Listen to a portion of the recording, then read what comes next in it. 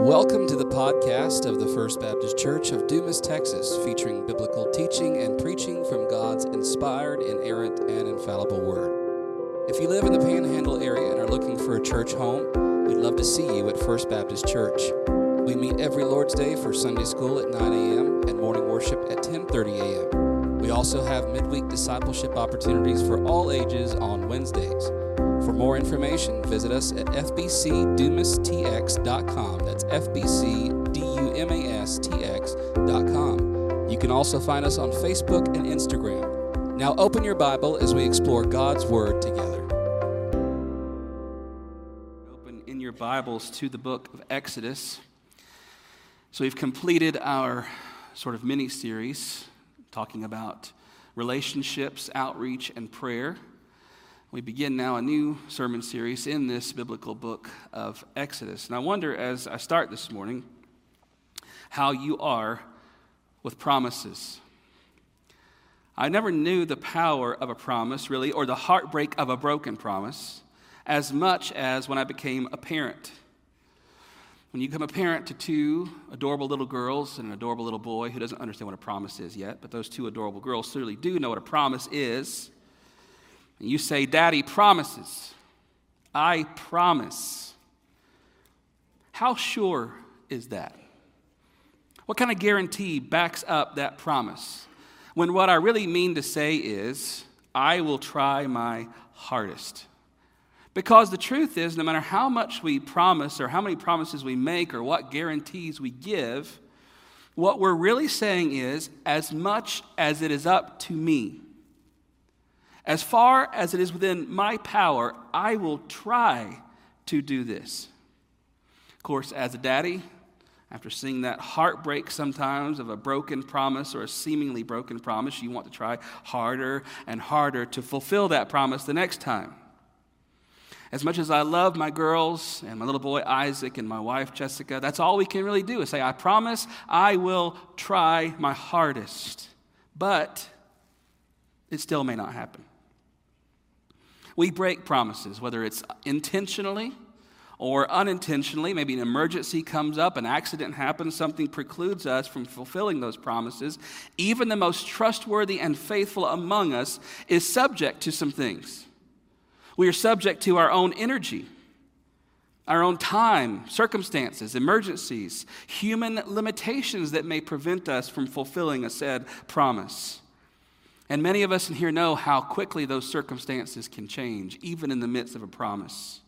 How quickly life can change. In the blink of an eye, seemingly, sometimes it can change. And that changes our ability to keep our promise. As we begin the book of Exodus this morning, we will discover a people in bondage, a people in slavery. But this is just no ordinary people. This is no ordinary nation. This is a people of God's promise. But as we begin our story this morning, we'll see that circumstances have changed. It seems all of it has changed in a verse.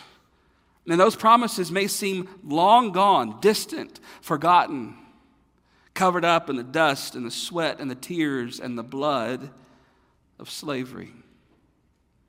But here in Exodus, even as we begin this morning, we will also discover the God who made this promise. This God who, with his promises, even amid change and suffering and darkness and confusion, when those promises seem lost, this God's promises will always come to pass because they are made by a God who will reveal himself to be none other than the great I Am, who, unlike us, is absolutely faithful, absolutely trustworthy, and able to keep every single one of his promises to his people. And we will see that even as we begin in chapters 1 and 2 this morning in Exodus. First, I wanted to give you just a brief introduction. If you have a good study Bible or access to commentaries or something, you can see a lot more information on Exodus there. This is just a brief little introduction for us. And there are notes on the YouVersion app this morning for your benefit. Just a little bit about the book of Exodus. This is the second book in the Bible, but it's also the second of 5 books we call the Pentateuch. Penta meaning 5, Teuk meaning book. We have this 5-book introduction to the Bible, often by our Jewish friends called the Torah. which is Genesis, Exodus, Leviticus, Numbers, and Deuteronomy. The name may sound unfamiliar to us, but it just is a Greek word that means a departure. Greek word that means going out. So when you see the book of Exodus, you are seeing a departure, a going out. In this case, the departure of the Israelites from slavery in Egypt to the Promised Land. I love the Hebrew names for these Old Testament books because they're just kind of just what they are. We thought of, let's really give the book a title, with the Greek names. But the Hebrew name for this book is just simply names. Isn't that a great name for a book? Names. It comes from verse 1, these are the names, and then it's just about the genealogy. So I love how the Hebrews just took that name and said, let's call it that, just the first line. The author of the book of Exodus is Moses. Jesus attests to Moses' authorship. The apostles attest to Moses' authorship. All early Jewish sources and the early church attest to Mosaic authorship. If you want to go and do some research into the arguments against Mosaic authorship, you can do that. Just understand that those arguments are coming from a liberal or a compromised view of the Bible that wants to take away from the Bible's inerrancy and the Bible's truthfulness. Okay, we believe in the authorship of Moses. That doesn't mean that things were not added by Joshua or later scribes, such as the narrative of Moses' death, which Moses obviously did not write. Those were added in later, but were accepted by the Jews at that time as God's word. Okay, so when we say Mosaic authorship, we mean mainly written by Moses, edited, compiled, put together by Moses. The date of the events we read in Exodus is probably the 15th or 13th centuries BC, sometime between there. And I was like, a long swath of time, but there are not really any clues in the text that tell us when these events took place. We see some clues in the first couple verses about some cities that were built by the Hebrew slaves, and because we see one city called Ramses, many have believed that this was one of the Ramses that ruled over Egypt, so it gave a certain date to that city. Some have gone to the book of Kings and judged the 480 years since this and gone back and traced the timeline and said, no, this is when it was. The date in which it occurred really is not all that important, but most scholars agree sometime between the 13th and 15th century, or 15th and 13th centuries BC. The book of Exodus, as we're going to see, is divided into two halves. Chapters 1 through 19 really give us what we call the narrative. And anytime I say the word narrative, I'm talking about a story. Okay, we have this happened, then this happened, then this happened. That is chapters 1 through 19. And that narrative is the actual narrative of the release of the Hebrews from slavery in Egypt. So Moses goes, the 10 plagues, they're going, the Red Sea. And then we come to Sinai in chapter 19, which switches to the second half of the book, which is mainly God's conversation with Moses on Sinai. And that deals with the law, the covenant, the tabernacle, and God making this covenant with his people. We'll unfold that when we get there. But Exodus, no matter how we divide it or chop it up, has one theme. That theme we've been singing about all morning. God is faithful. God is faithful to keep his covenant promises to his covenant people. That's very simply the theme of Exodus. And we as New Testament Christians need to take it a step further. That all of those promises are fulfilled in the person and work of Jesus Christ and his work in the church. So even as we unpack Exodus and look at God's promise and God's faithfulness to his people then, we understand that this is pointing us to God's promise ultimately fulfilled in the person of Jesus Christ, the formation of the church, and we, his new covenant people, the body and the bride of Christ today. So let's look first here today at Exodus chapter 1. We're going to be taking big chunks of Scripture. Don't let that scare you. We're not going to be able to go verse by verse by verse by verse through everything because narrative just doesn't lend itself to that. But I am going to read all of the text to you today, from Exodus chapter 1, verse 1 to Exodus 2, verse 10. Let's begin. These are the names of the sons of Israel who came up to Egypt with Jacob, each with his household. Reuben, Simeon, Levi, and Judah, Issachar, Zebulun, and Benjamin, Dan and Naphtali, Gad, and Asher. All the descendants of Jacob were 70 persons. Joseph was already in Egypt. Then Joseph died, and all his brothers, and all that generation. But the people of Israel were fruitful and increased greatly. They multiplied and grew exceedingly strong, so that the land was filled with them. Now there arose a new king over Egypt who did not know Joseph. And behold, he said to his people, Behold, the people of Israel are too many and too mighty for us. Come, let us deal shrewdly with them, lest they multiply, and if war breaks out, they join our enemies and fight against us and escape from the land. Therefore, they set taskmasters over them to afflict them with heavy burdens. They built for Pharaoh store cities, Pithom and Ramses. But the more they were oppressed, the more they multiplied, and the more they spread abroad. And the Egyptians were in dread of the people of Israel.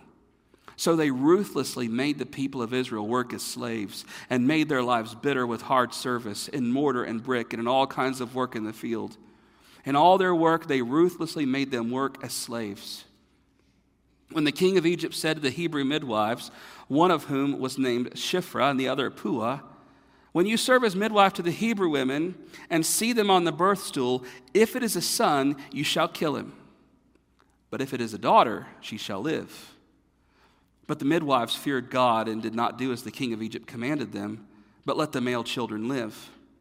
So the king of Egypt called the midwives and said to them, Why have you done this, and let the male children live? The midwives said to Pharaoh, Because the Hebrew women are not like the Egyptian women, for they are vigorous and give birth before the midwife comes to them. So God dealt with the midwives, and the people multiplied and grew very strong. Because the midwives feared God, he gave them families. Then Pharaoh commanded all the people, Every son that is born to the Hebrews you shall cast into the Nile, but you shall let every daughter live. Now a man from the house of Levi went and took as his wife a Levite woman. The woman conceived and bore a son, and when she saw that the child was a fine child, she hid him 3 months. When she could hide him no longer, she took him and made a basket of bulrushes, daubed it with bitumen and pitch. But she put the child in and placed it among the reeds by the river bank. And the sister stood at a distance to know what would be done to him. Now the daughter of Pharaoh came down to bathe at the river, while her young women walked beside the river. She saw the basket among the reeds, and she sent her servant woman, and she took it. When she opened it, she saw the child, and behold, the baby was crying. She took pity on him and said, This is one of the Hebrews' children. Then his sister said to Pharaoh's daughter, Shall I go and call you a nurse from the Hebrew women to nurse the child for you? And Pharaoh's daughter said to her, Go. So the girl went and called the child's mother. And Pharaoh's daughter said to her, Take this child away and nurse him for me, and I will give you your wages. So the woman took the child and nursed him. When the child grew older, she brought him to Pharaoh's daughter, and he became her son. She named him Moses because she said, I drew him out of the water. This is God's inerrant, inspired, and infallible word. This morning, first of all, I want us to see the one promise here in the book of Exodus, the one promise, even as we began this introduction this morning. Moses, the author of this book, also of Genesis and Exodus, Leviticus, Deuteronomy, and Numbers, is weaving and coursing these narratives together, these big, broad, epic stories come together through types and shadows and echoes and repetitions. And what we see in Genesis, we'll see in Exodus. And what we see in Exodus, we'll see in Leviticus and Numbers and Deuteronomy, all kind of intermarrying with one another and mixing symbols and types and shadows of the one story that's being told. Of course, we know this is because Moses was not writing on his own accord, but as Peter tells us, was being carried along by the Holy Spirit through that miracle of inspiration, writing what the Lord willed him to write by the power of the Holy Spirit. And so rather than just little piecemeal stories placed together to make some sort of moral tale for us, we see one story and one narrative, not just here in Exodus, but all the way from Genesis to the very end in the book of Revelation. And what we call biblical theology ties these things together in patterns and types and symbols to show us that this is one story. Now, as we began in verses 1 through 7 here, we see an obvious tie to the first story, where we came from in Genesis. In verses 1 through 7, we see Moses bring back to our minds Jacob, the child of promise after Isaac, his father. Jacob receives the promise, and we know that to Jacob is born these sons who will become, along with Joseph's 2 sons, the 12 tribes of Israel. He brings Joseph back into the picture. Although reminding us now that he has died, he brings all of this back to our memories because he's telling us this is a continuation of the same story we were just learning in Genesis. More importantly, he's tying us to the one promise that we saw in the book of Genesis. In Genesis chapter 12, verses 1 through 3, we see what is called the Abrahamic covenant. And in Genesis 12, 1 through 3, the Lord calls out to Abram, and the Lord said to Abram, "Go from your country and your kindred and your father's house to the land that I will show you. And I will make of you a great nation, and I will bless you and make your name great, so that you will be a blessing. I will bless those who bless you, and him who dishonors you I will curse." And here's the crux of the promise. In you, all the families of the earth will be blessed. So as Moses brings back in Jacob and the sons of Israel and Joseph, he's reminding us of this promise, a promise made to a man about a nation, and ultimately a nation that will be a blessing to the rest of mankind, not just that one nation. We are reminded of that promise. But perhaps Moses also wants us to remember a bigger promise. The fact that we're going through genealogies and birth and people and their sons and all these things come to mind. Maybe we're reminded of Genesis 3:15. This promise made after the fall, when God says to Eve, "I will put enmity between your seed, the woman's seed, and the serpent's seed. He shall bruise your head, you shall bruise his heel." We often look at the Old Testament, and especially in these first couple of books. We wonder why the obsession with genealogies and who birthed who, and if it's a male or if it's a female, or what order they came in. Well, it all goes back to this promise. That God promised with every passing generation, every single birth, every single son that was born, there was this question: could this be the one?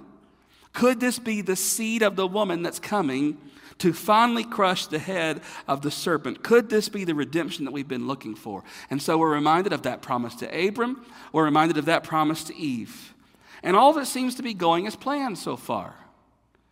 Even though Joseph has died, even though the original fathers of Israel have died, we see in verse 7 that the people of Israel were fruitful. And they increased greatly, and they multiplied, and they grew exceedingly strong, so that the land was filled with them. Moses sort of uses 4 main phrases here to show us just how great things are going. It seems that the promises of God are going along just as planned. They're being fruitful, they're multiplying, things are going well, the land is being filled with them.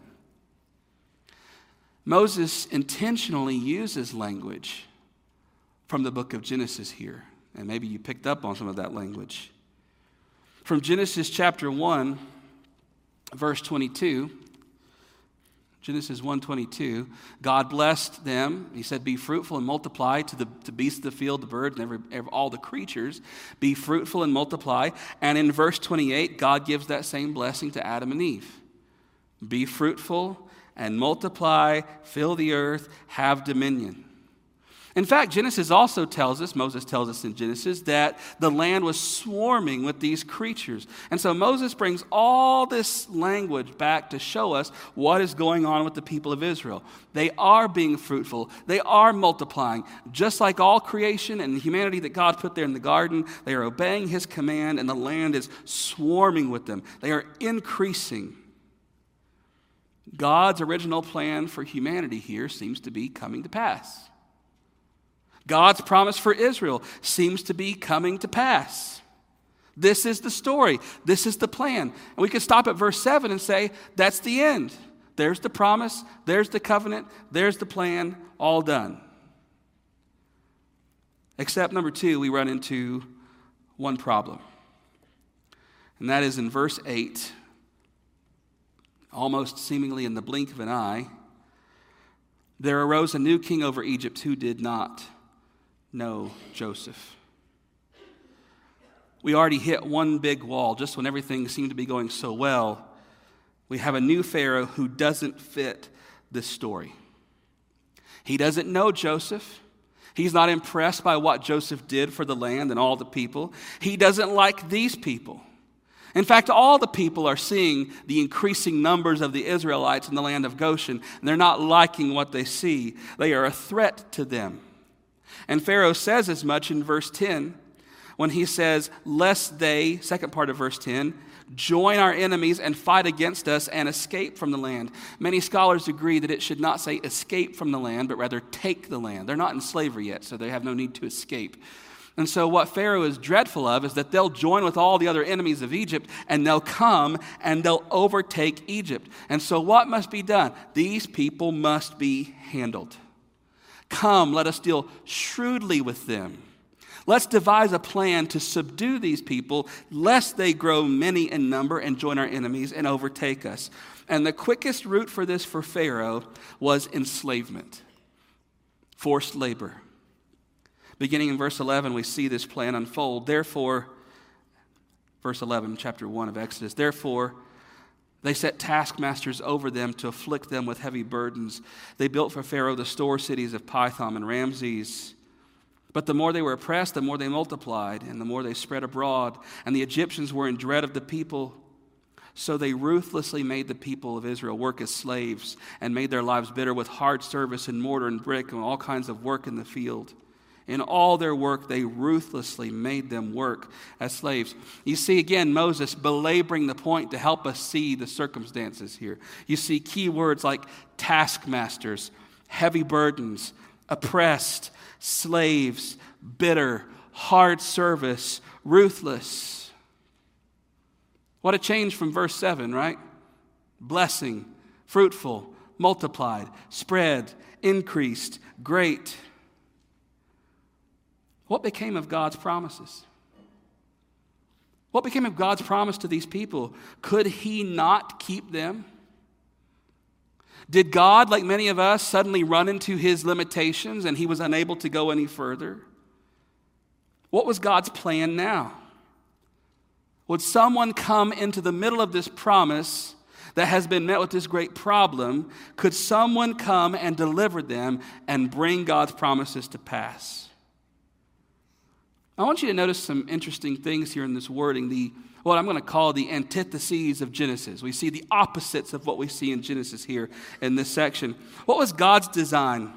In Genesis chapter 1, verses 26 through 27, God said, let us make man in our image and let him have dominion over all the livestock. Let us make man in our image. And verse 28, let them be fruitful and multiply and have dominion and fill the earth. What is Pharaoh's distortion of that in verse 10? Not, let us make man in our image. Not, let them have dominion. Not, let them be fruitful and multiply. But, come, let us deal shrewdly with them, lest they multiply. What was God's design in Genesis 1:28?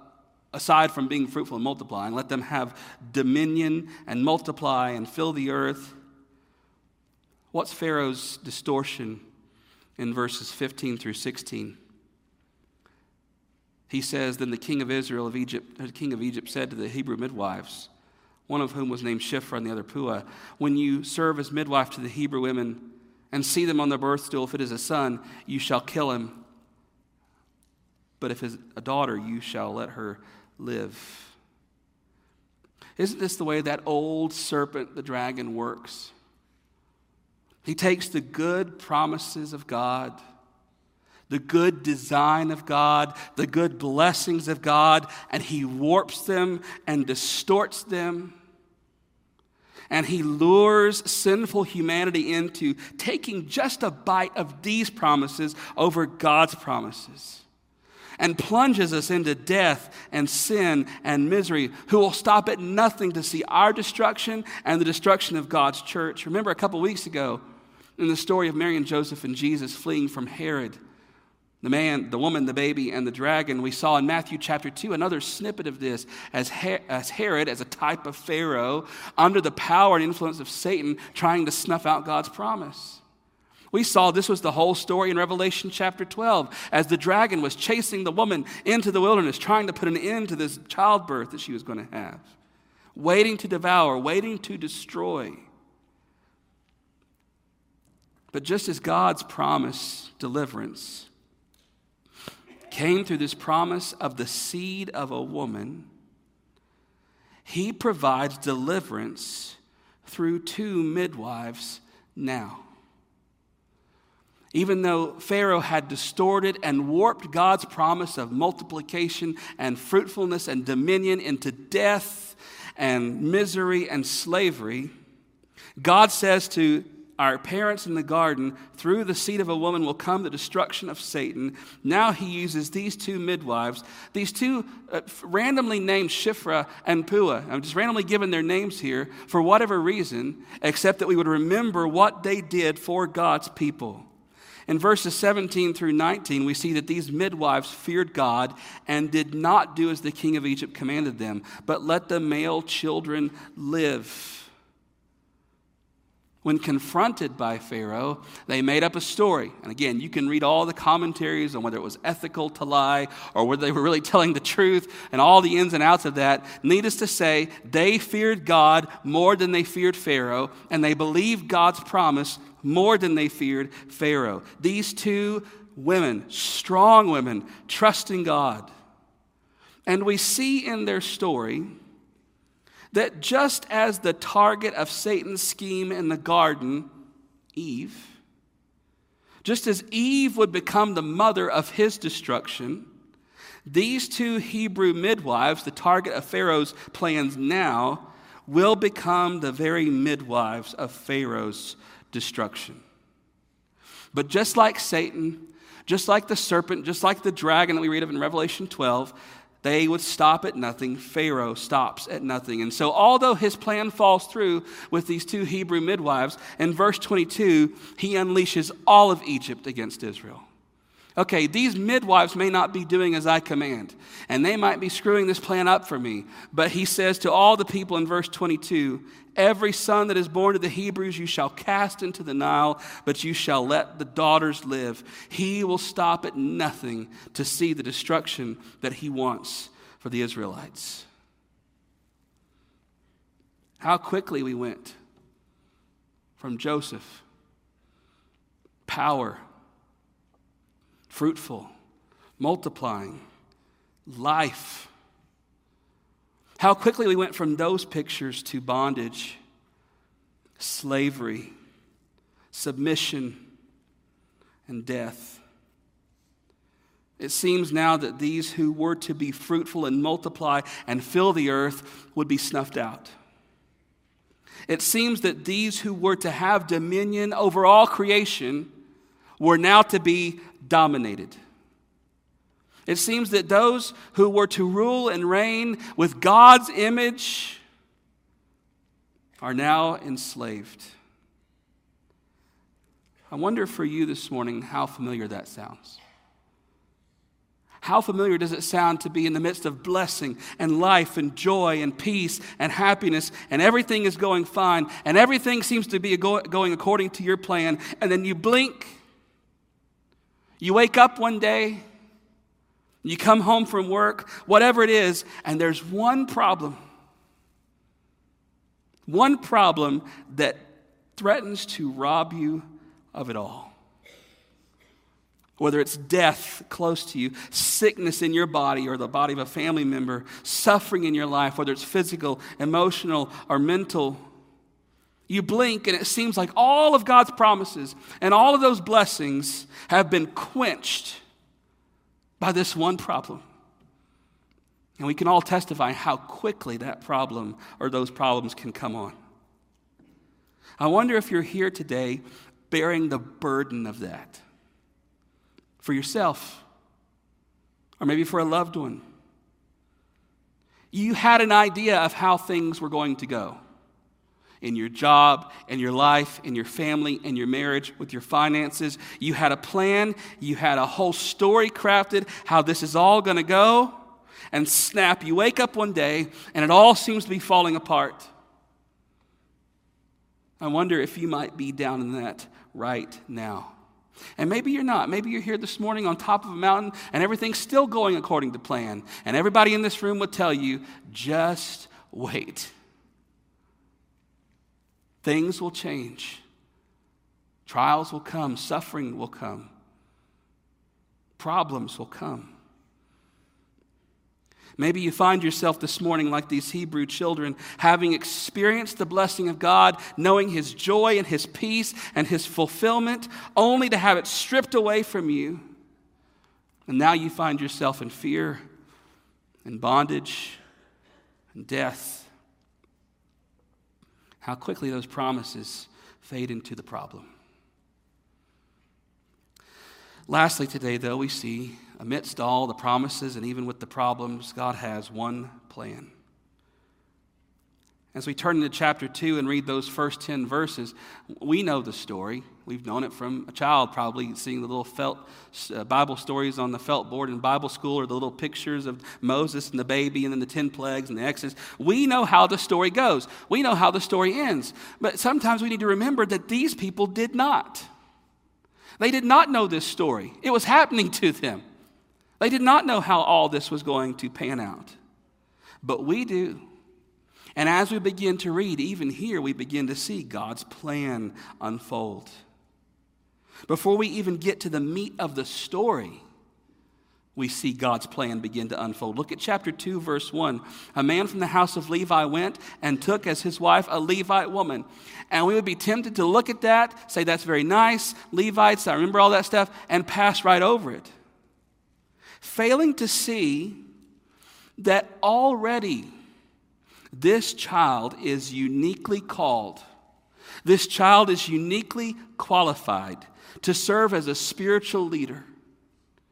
That we haven't even received the law. And God hasn't even revealed that the Levites will be the tribe of priests. He hasn't even told that. Moses is not even born yet. And yet we see the beginning of Moses' origin here with the marriage of these two Levites. God already preparing and calling and qualifying Moses for the job that He will call him to do.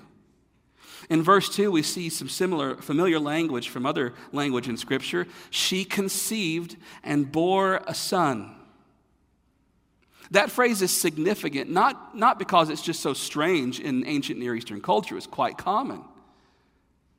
But of the 16 times that phrase is used in the Pentateuch, the Torah, the first 5 books, 15 of them are in Genesis, and the 16th is this one right here at the beginning of Exodus.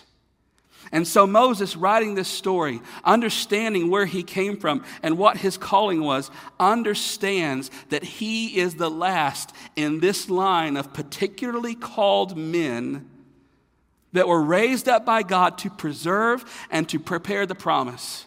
This last use of that phrase, all other 15 are in Genesis. This one is here. She conceived and bore a son. We saw those echoes from Genesis earlier, right? Be fruitful and multiply and fill the earth, and let us make man in our image. We saw all those pictures. Why do we have those ties to Genesis? And there's another one here in verse 2 also.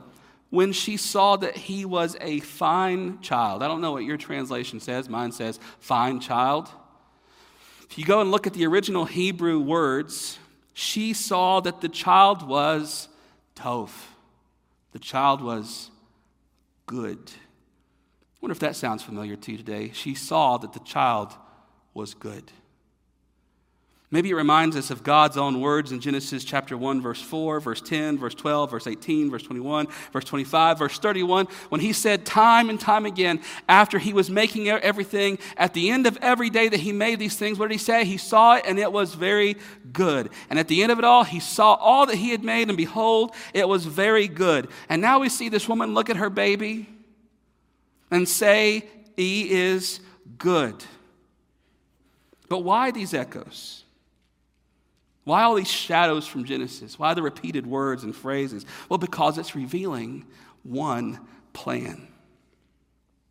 In Genesis, we saw that out of the nothingness and the abyss of the universe, God brings forth something from the nothing, speaking life and light into existence in the creation of the cosmos and all that we see around us.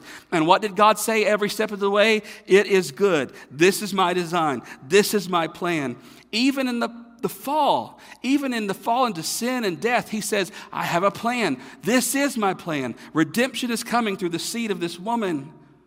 And now, even in this promise, even in this problem, we see God's plan beginning to unfold in what the author pictures as the dawn of a new creation with the birth of a son. But the threat isn't over. It says she tried to hide the child for 3 months, but was unable to. And so in verse 3, we read that she made a basket, put tar and other materials on it with the reeds, the bulrushes, and she set it among the reeds by the riverbank.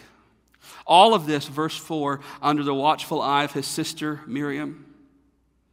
In verses 5 and 6, we see that he was discovered by Pharaoh's daughter herself. And then this very interesting turn of providence in verses 7 through 9.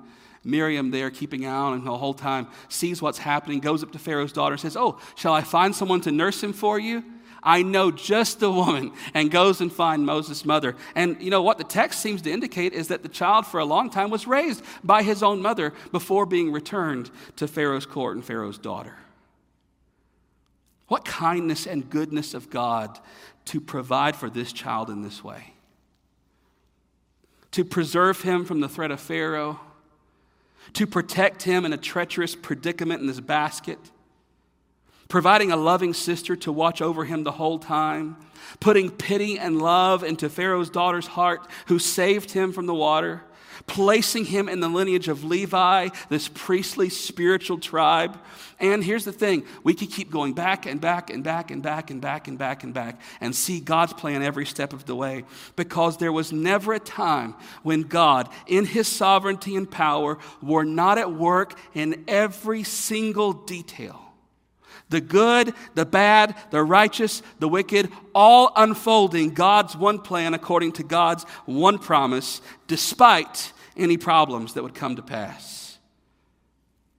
And we continue to see God's actions through women in this plan. Named Shiphrah, Puah, Moses' mother, Moses' sister Miriam, Pharaoh's daughter, the women in her court. We say, why would Moses include this? Ancient Near Eastern documents did not bring glory and honor to women in their stories. Why is this here? Well, it's a reminder of the plan. It's a reminder of the saga of the seed of the woman over the seed of the serpent. It's the saga that's on the page of every single portion of Scripture, behind every story in Scripture, because it is the one story in all of Scripture, not just of Exodus, but all the way through the Bible. That a promise was made by God to humanity, to a nation, to be a blessing to all. And then a problem was brought about by deception of the serpent, and the sin and the fall came. But there was nevertheless a plan to redeem it all in the birth of a son from a woman. And here, in the midst of all this mess, and all the sweat and the blood of these oppressed, enslaved people, 400 years in the mires of slavery, when it seemed as if God's promise and God's plan had been stalled, had been halted, or even forgotten, in the middle of all these problems, a son is born. In verse 10, we see his name given by Pharaoh's daughter. "I will call him Moses, because," she said, "I drew him out of the water." And the word Moses in Hebrew sounds like the word for to draw out. But we know there's much more to that name, don't we? It's not just that he was drawn out of the water, but that he will draw out these people from slavery, according to God's promise and God's plan. But I can't help this morning but think of another son, born of a woman, born into terrible circumstances, with another murderous king breathing down his neck, yet preserved by God's power, just as Moses was preserved in the basket. A son who will be born also to draw out a people from slavery and bondage, so that they can be God's people in God's land and be a blessing to all nations. Another son who had hit the biggest problem imaginable, and that he was crushed not just by the slavery of an indignant Pharaoh, but by the wrath of his own father, as he was punished in an atoning death for our sins.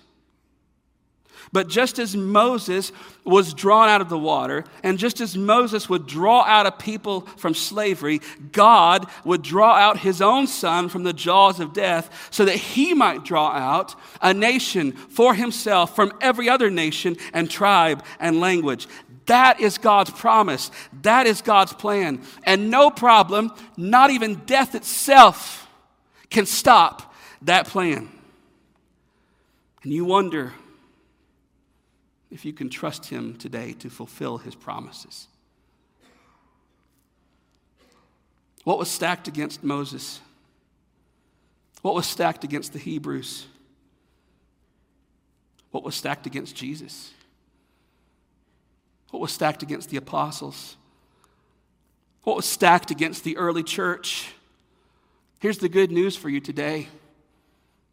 The pharaohs came and went. They rose and they fell, and they lie on the ash heap of history. Every empire of man, even the Roman Empire that persecuted so fervently the early church, rose and fell in the ash heap of history. But today, the church of Jesus Christ still stands alive and well and victorious and triumphant forever. That is the story of God. Amen. And you wonder if you can trust him to fulfill his promises. I may not know everything that you are facing today. I do not know everything you are facing today. I may not know every detail of your problem or your problems, but I know a God who made a promise and a God who has a plan. And here's the good news for you. If you are in Christ, you know his plan too. Romans 8:28 tells us his plan. We know that for those who love God, all things work together for good, for those who are called according to his purpose. You also know in verse 29 what that good is, that those whom he foreknew, he also predestined to what? To be conformed into the image of his Son, in order that he might be the firstborn among many brothers. And you know that if he called you to that, and he has done that for you, verse 30, he will finish it. Those whom he predestined, he also called, and those whom he called, he justified, and those whom he justified, he has already, as if it were, glorified.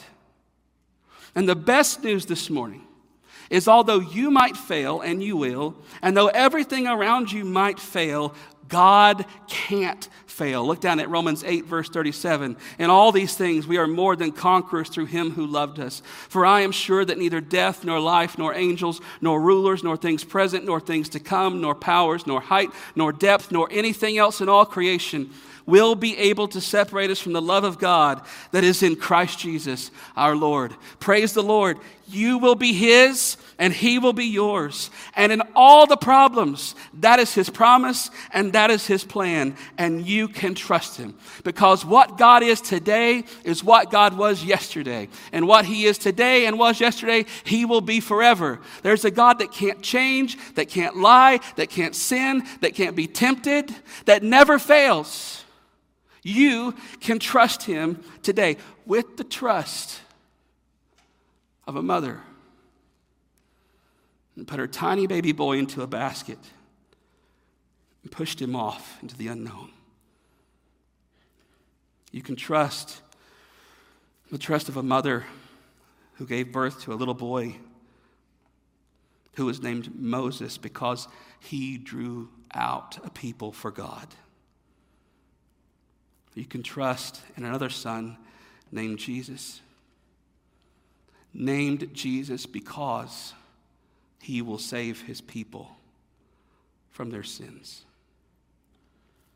I wonder this morning if you know this deliverance in Christ. Do you know this salvation in him? And if you do, believer, I wonder if you know that you're able to trust this God.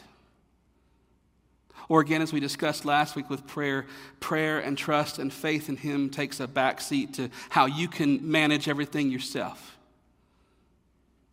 Whatever problem or problems or burdens you have brought into this place today, they are no match for God's promise and God's plan and God's faithfulness to do everything He said He would do for you and for your family. And that is, above all, to make you like Jesus and to bring you to Himself in glory. He will do that. You can trust Him because He's faithful. Our God and our Father, we love You and we thank You for Your great faithfulness. That there is indeed no shadow of turning or changing or fault with You. God, we know this morning that we can trust You with our very lives. We can trust You with our souls. We can trust You with our eternities. And God, I ask that if there are people in this room today who have not yet trusted You through Your Son Jesus for salvation, that today would be the day they are drawn out of this world and drawn out of their sin and drawn to faith in Christ by Your Holy Spirit. And for those of us who do know You, increase our faith, increase our trust by increasing our knowledge and our awareness of who You are as the faithful God who keeps His promise according to His plan. God, enable us this morning to lay our problems at Your feet and to be content to leave them there. God, we love You. We ask that You would move by Your Holy Spirit in this time of response. It's in Jesus' name we pray. Amen. Thanks for listening. For more information about what it means to follow Jesus as Lord, you can email us at fbcdumas@hotmail.com. It's fbcdumas@hotmail.com. You can also reach us by phone at 806-935-5604. We'll see you next time.